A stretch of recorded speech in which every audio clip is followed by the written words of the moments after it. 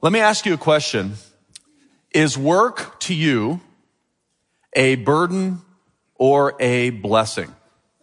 Is work to you a burden or a blessing? I'm going to guess about a third of you say burden, a third of you say blessing, and a third of you say both. Depends on the day. Depends on the boss, right? We're going to talk about this interesting thing that we call work and this really weird holiday we call Labor Day. You know, we take this first Monday of September and we call it Labor Day, and then we don't do any labor. We take the day off, right? Or many do. How many of you have to work on Labor Day tomorrow? Some of you do. Oh, God bless all of you. But it's weird because it's not really a religious holiday at all. It's not necessarily a patriotic holiday, although its beginnings have to do with promoting the American worker, and that's a good thing. And America has amazing workers, and we've been a great country as far as innovation and hard work and producing things over the decades. But it's not really like any of those holidays, right? But it is a bookmark or a bookend to the summer. You know, you have Memorial Day is kind of the beginning of summer, and then the other Monday holiday is Labor Day, the end of summer. But listen, folks, we need all the summer we can get here in the Midwest. So don't check out mentally tomorrow. We have almost 3 more weeks until the autumnal equinox, and then you can check out of summer, okay?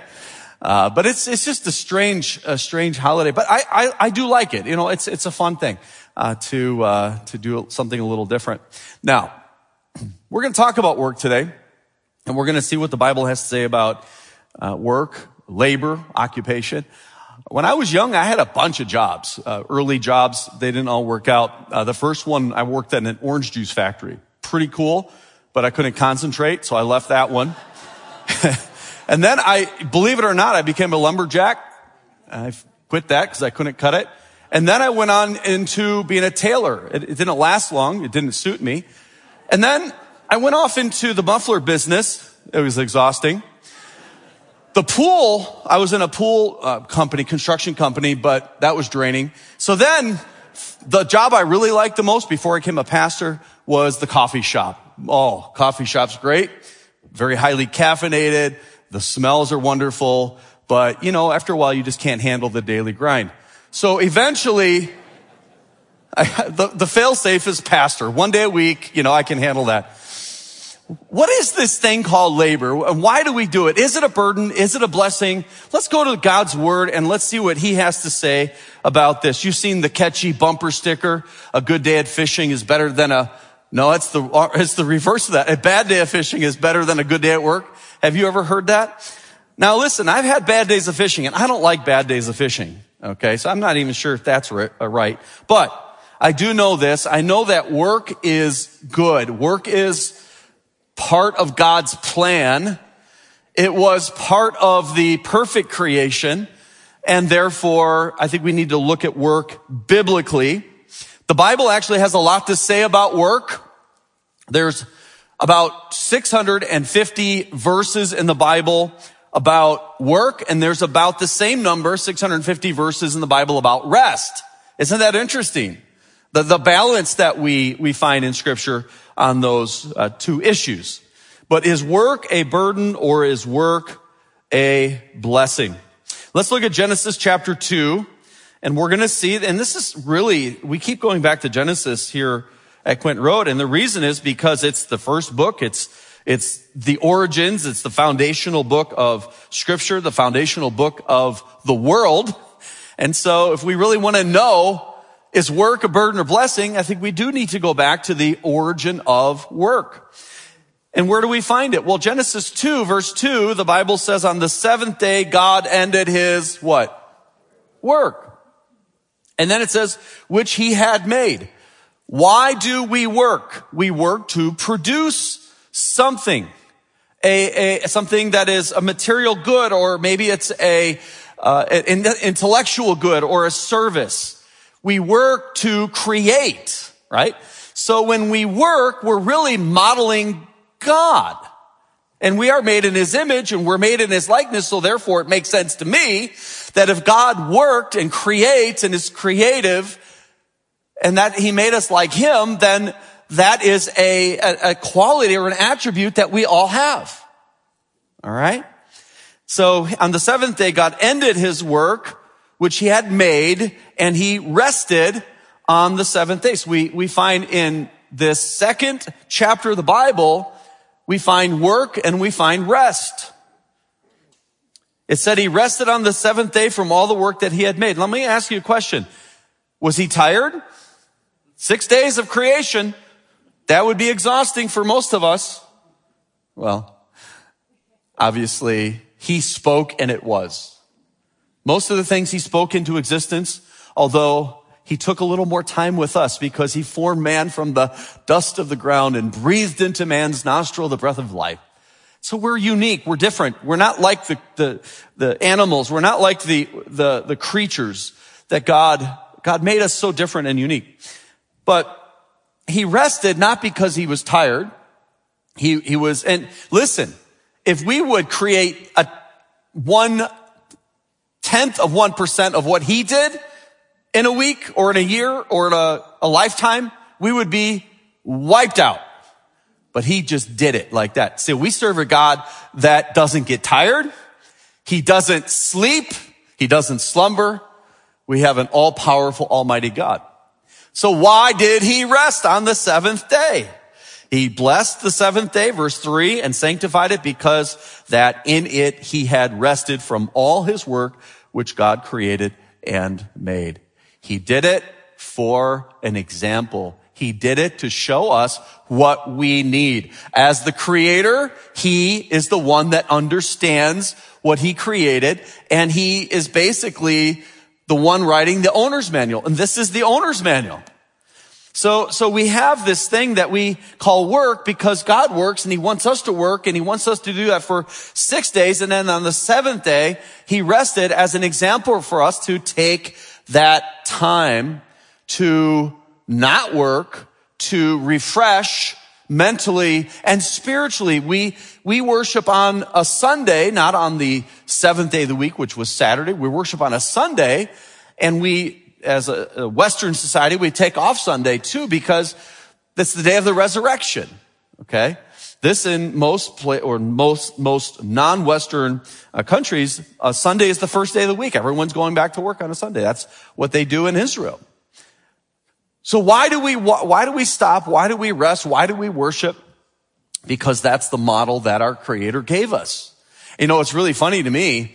Many people that don't know God, or might even say, I don't believe in God, or if there is a God, I'm not sure if there's any way to know him. They still follow along with this concept of a day of rest, don't they? A day off. And so let's think about that. So God does this. And then in the Garden of Eden, he places Adam. Look at Genesis 2:15. It says, and the Lord God took the man and put him into the Garden of Eden to dress it and keep it. Isn't that interesting? Mankind has the ability to work and I think a deep down desire to work, to create, to improve.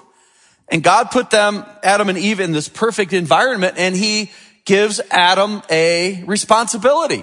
You're to run this. You're to make it better. You're to improve it. You're to tend it. And so work is part of the original plan of God. And listen, if you don't hear anything else I say, listen to what I'm about to say. If work was part of the original perfect creation, how much more important might it be in our fallen world? Okay? So work is something that God has designed for our good, for our betterment. Now, work could easily become a drudgery, right? Especially if it's a repetitious thing or very physical job. But I tell you, any work you do, unless it's something in a sinful area, everything that you do is a work that will glorify God. Work pleases God because you're doing what he did. You're emulating him. You're fulfilling your purpose in life. And work is something that we find in Scripture. Look at Ecclesiastes 5:19. It says, every man also to whom God hath given riches and wealth, and hath given him power to eat thereof, and to take his portion, and to rejoice in his labor.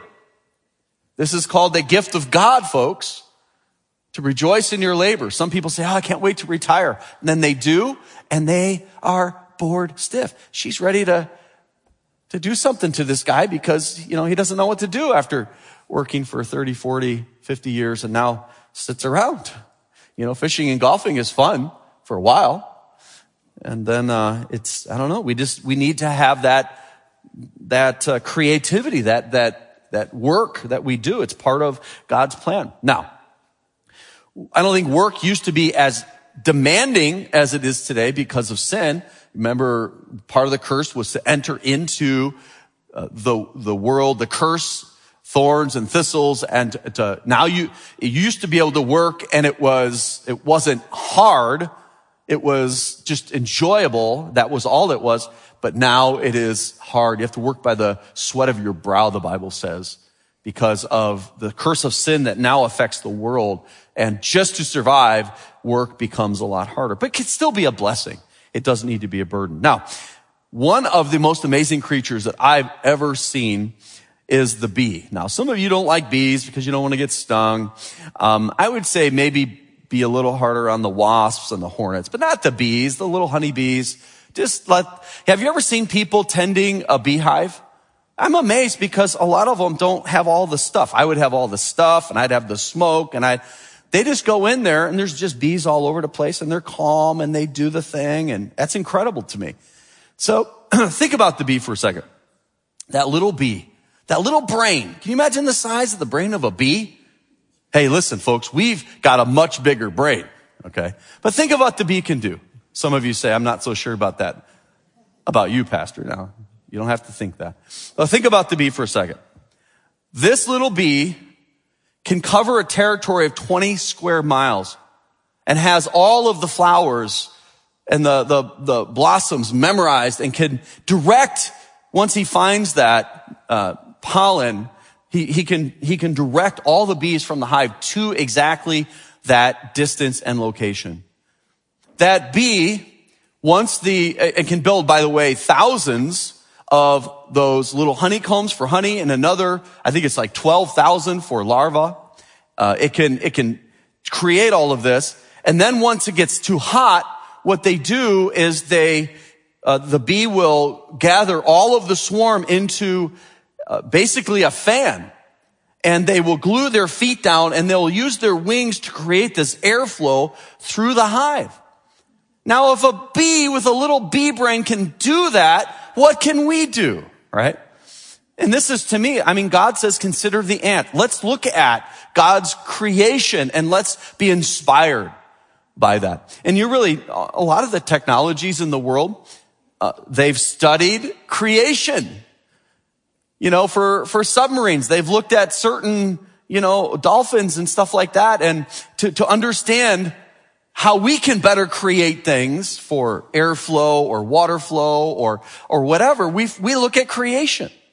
I love that. Even those that don't believe in God are still studying his creation to improve our life. And we do live in an age of incredible technologies and incredible advancements. I was just thinking this morning as I was getting ready, I walked into the bathroom and flipped the light on, and the lights came on everywhere. How much work would it have taken just to have light in your house?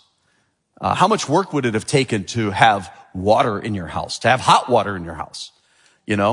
So we have it so good. We have it so easy today. Let's not forget that. And it's taken work, right, to create all that. Now, the Bible is clear about work.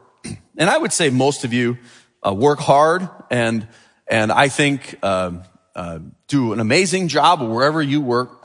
And most of you, but there's a few. I think Elon Musk said he fired was it half the people at Twitter when he bought it, something like that, and like hardly anything changed.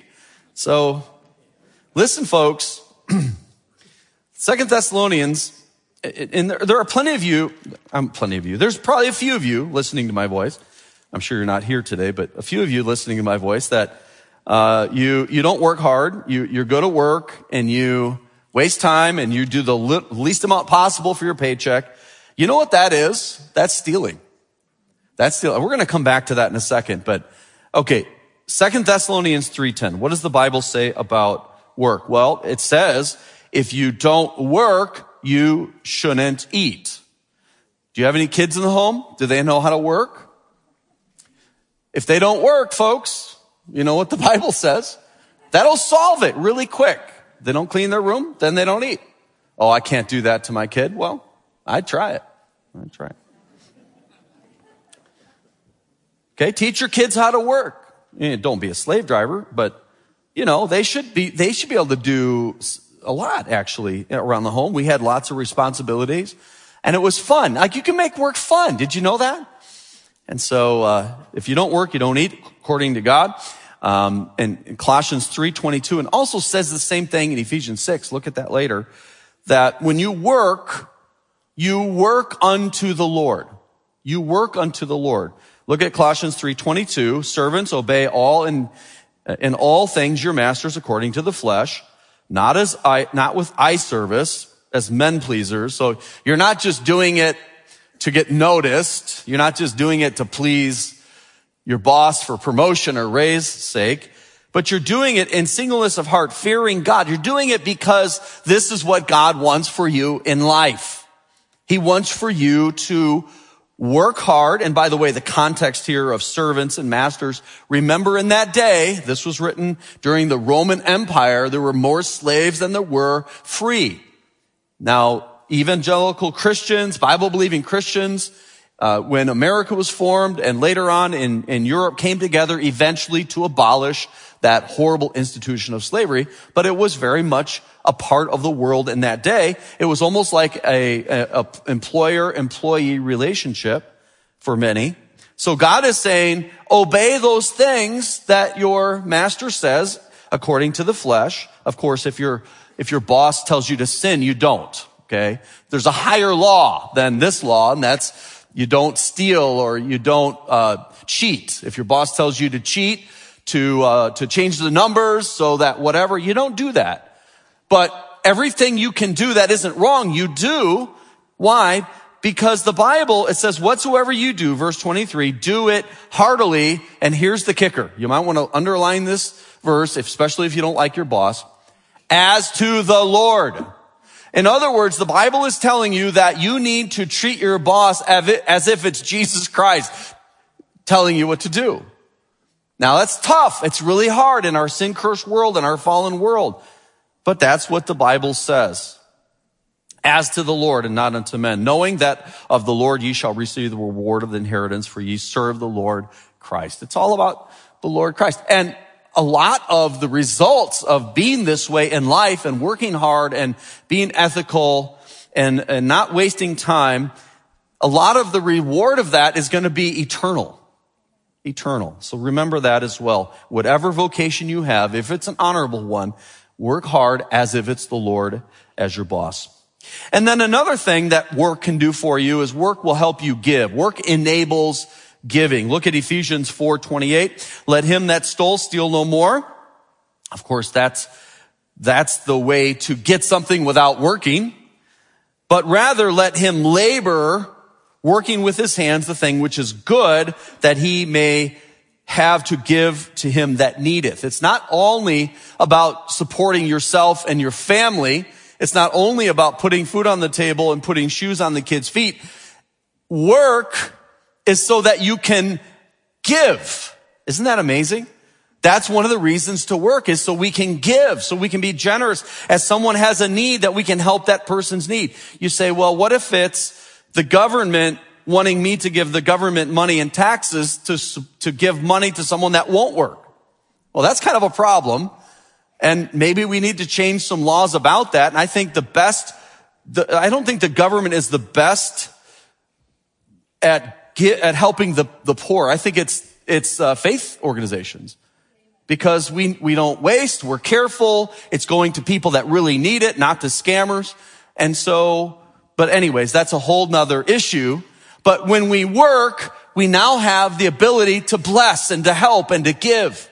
And so that's another good reason to work. Now, after saying all of that, the blessing of work and how it's part of the original creation and how we need to do it to be fulfilled, and that when we retire, we need to still continue to be occupied. Can work consume us? Can we do too much work? John Wesley, one of the famous preachers during the late Reformation, it says that he was waiting at a door and he was impatient. And he says, as he's waiting, he said, "I've lost 10 minutes forever." And someone comes up to him and says, "John, you need to not be in such a hurry." And he goes, "I don't even have time to hurry. I'm in such a hurry." So we can be consumed by busyness, but we also find that rest is very important, and God rested on the seventh day of creation, not because he needed to, but because we needed to show us the example of that. So to understand the balance of hard work, but then also taking time to rest and to worship, I think the best passage is in Luke chapter 10. We have the perfect story of something that happened in Jesus' day and Jesus' life when he came to a couple of his friends' house. They lived just to the east of Jerusalem in a little town just on the other side of the Mount of Olives called Bethany. And there were two sisters and a brother. The brother was Lazarus, who would later be risen from the dead by Jesus. But the two sisters were Mary and Martha. And we read in Luke 10 verse 40, but Martha was cumbered about with much serving. What is cumbered about? Well, the Greek is perispao, and it means to drag all about. Have you ever gotten yourself in a situation and you have company coming over and you're trying to make the house clean and get the meal prepared and make sure everything's just perfect? What makes it harder today is Instagram and Pinterest, and because now you know what's possible and now you know what's perfect. And you're trying to put perfect out there, and like you want people to come into your house and just think you have the perfect little Pinterest life, Let me just let you down hard. It's all fake, folks. It's just for the picture. What if you didn't see all the other stuff that's not in the picture? Okay? Seriously, don't let that stuff deceive you and fool you. I'm not saying be a slob. Certainly, God is a God of order. God is a God of design, and I think we ought to be orderly in our life, and I think generally we need to make sure that our house is straight and that we can go through life. It's kind of like there was a wonderful man that was a member of our church for a long time, and he just passed away, and he had a work truck. He was an HVAC guy, and he had every tool known to man in the back of his pickup truck with a cap on it. But it was just, there was no organization. It was just all in there. And he would send us out to go find a saw or something, and we'd be digging for about a half hour, come out sweating, couldn't find it. "Dave, I can't find the saw." And he kind of shake his head and just stomp out there, reach his hand in and grab it, pull it out. Like, how can we make sure that we're organized and our life is neat and tidy without being consumed by that? But she was cumbered about. It was almost like it was dragging her all over the place, having everything so perfect for the Lord. And by the way, that's a good thing, because it was Jesus. It's the Messiah. He's coming to dinner, and I want it to be perfect for him. I want him to have the most amazing meal. I think the heart is right. But Martha was cumbered about with much serving and came to him and said, "Lord, don't you care that my sister has left me to serve alone?" Now, I think that Martha, because of pressure, said things that she wished she hadn't said. Has that ever happened to you? You get under that pressure and man, it's piling up, and then you say something. But once you say it, it's like a shotgun. You can't find all of the BBs. You can't take it back, can you? But there she just said it. And I think sometimes we need to be just honest with the Lord. Don't you care that my sister's not helping me? And Jesus answered and said unto her, and I think he just did this in the most calming, soothing, wonderful voice. And he repeated her name, Martha, Martha. Not like, Martha, Martha, Martha, Martha, thou art careful. That word means anxious or too full of care. You're anxious and you're troubled about many things. He gets right to the heart of the issue, doesn't he? And he's going to teach her and us a valuable lesson about the balance between work and rest, between work and worship.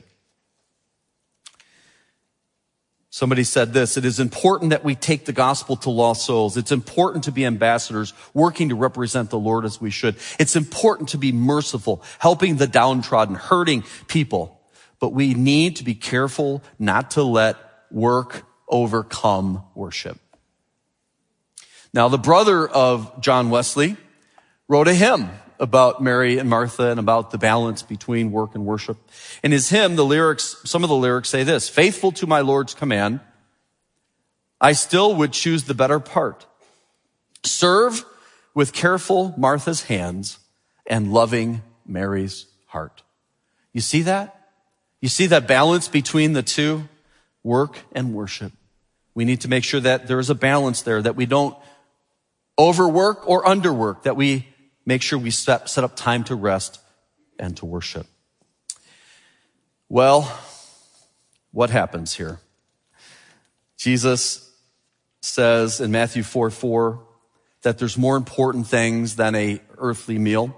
He says, man shall not live by bread alone, but by every word that proceedeth out of the mouth of God.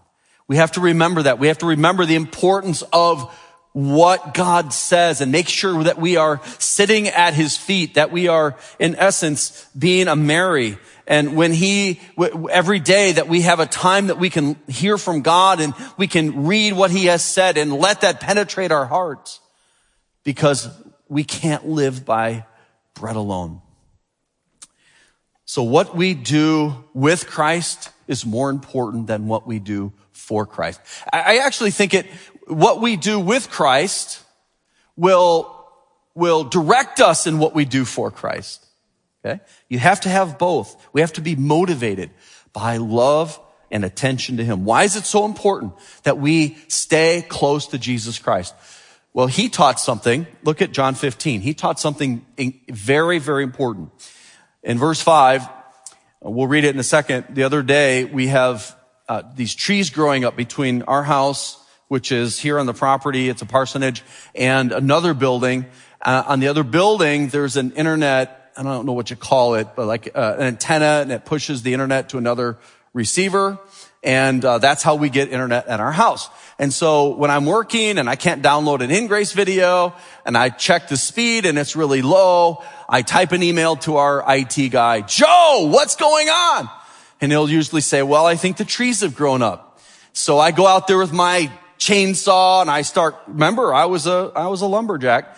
I start cutting down these branches. I don't know how they grow so fast. And only the ones blocking my wireless internet grow incredibly fast. So I'm chopping down all these branches. I did that about 3 weeks ago. And then I was kind of lazy or busy. I'd like to think busy. And I didn't remove the branches. I just left them where they lay. They weren't in the way. I just left them on the ground. I saw them yesterday and I'm looking at them like, boy, somebody really ought to do something with those. And I texted Karen. And so, but I noticed that these branches that had so much life and green and they were incredible. They were all shriveled up. All the leaves were brown and shriveled up. It was kind of sad, except I had good internet, so I didn't really care too much about it. But I remembered something. I remembered if those limbs aren't attached to that tree, those limbs are no longer getting any more nourishment. They're not receiving any more life. Now, at salvation, when we put our faith in Jesus Christ, we believe in him, we are now in him and he is in us. We're not talking about salvation. We're talking about us growing and producing fruit in our life. And to do that, we have to stay attached to the vine. Jesus said in John 15:5, I am the vine. Ye are the branches. If you're not attached, you're going to shrivel up. If you are attached, you're going to bear fruit. It says, I am the vine, ye are the branches. He that abideth in me and I in him. In other words, sitting every day at the feet of Jesus, learning from him, the same bringeth forth much fruit. For without me, I want you to read the next words. Ye can do nothing. Okay? So listen. If serving the Lord makes you irritable and hard to live with, something's wrong. Something's wrong. Okay, let's go back and see what else Jesus said in Luke 10:42. But one thing is needful, he says. Mary hath chosen that good part, which shall not be taken away from her. Martha needed to hear some words of love and encouragement, but also correction. Martha, you need to not be as consumed by everything being perfect because the perfect one is here. You need to realize that you're preparing food for a perishing body. Okay? And Mary has focused on the spiritual portion that will endure forever. Okay? So that's something to remember. Jesus says in Matthew 11:28, come ye unto me all that labor and are heavy laden, and I will give you rest. So there's a balance. And I started the sermon by saying work is good, work is great, work hard and create and be fulfilled. And work can enable you to provide for yourself, for your family, and to give to God and give to the needs of people. But we also need to rest. We also need to take that load off and put it on Jesus. He can bear it. We were filming in Petra, Jordan a few months ago, and we saw all over the place they had these beasts of burden, these donkeys, that they would just pile high with all sorts of goods and food and bring them up. You have to go way up this mountain to, they have a restaurant up there and they're selling all this stuff way up there. And you can also hire these animals to bring you up or bring you back down. And I just looked at these animals and they are so good at taking that load and going up and coming down. And I thought of what Jesus said, come unto me, all ye that labor and are heavy laden, and I will give you rest. Think about the rest that you can find in Jesus Christ. I'm going to end with a story, and this is a beautiful story about Abraham Lincoln. It is said that one day he walked to the square of the city and he came to a slave auction. And as he was standing there, he was watching human beings being sold as animals. And his heart broke, especially for one young woman who was being sold. And she stepped up to the podium and in her eyes, you could see all the humiliation and all the hurt of all the years that she had been a slave and had been abused. And he had pity on her. He had compassion on her. So he starts to bid. And he's bidding, and there's another person bidding, and he keeps raising his bid, and she's looking at him with scorn. Finally, he wins the auction. And she puts her head down and she says, sir, what do you want to do with me? And he said, I want to set you free. She says, set me free? Does that mean I can go anywhere I want to go? He says, yes, you can go anywhere you want to go. She says, does that mean I can do anything that I want to do? He says, yes, you're free to go and do whatever you want to do. And she turns to him and looks at him a lot different and says, then I want to serve you. He bought her freedom. He paid the price and gave her freedom from that bondage, from the shackles, and says, now you have true freedom. And her response is to want to serve him because he is a good man, that he would do that for her. And so it is with God. We are bound in shackles. We are slaves to sin, and we're under the penalty of sin. And the Bible says that our sin separates us from a God who is perfect. What are we going to do? A lot of people say, I'm just going to be religious. I'm going to be a good person. I'm going to research all the religions and pick one, and I'm going to do what they say to do. And I hope one day I'll achieve nirvana, paradise, or heaven. The Bible says that the best you can do is nothing but filthy rags in God's eyes. That's the best you can do for God? No, you have nothing to offer him. There is one God. He created us. We sinned, we rebelled, and he sent his son to die for us. Jesus came into the world, never, ever sinned, yet he hung on a cross to become sin for you. He died, yet he rose again. He defeated death, and he's alive today.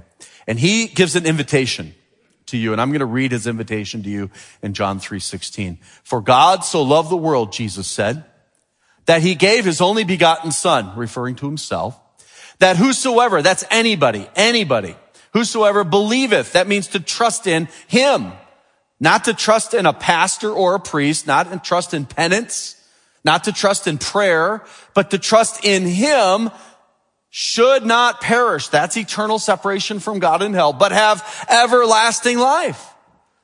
That is the best news in the entire universe. That's the story of the Bible. It's a love story. It's a story of how we fell and how our Creator redeemed us.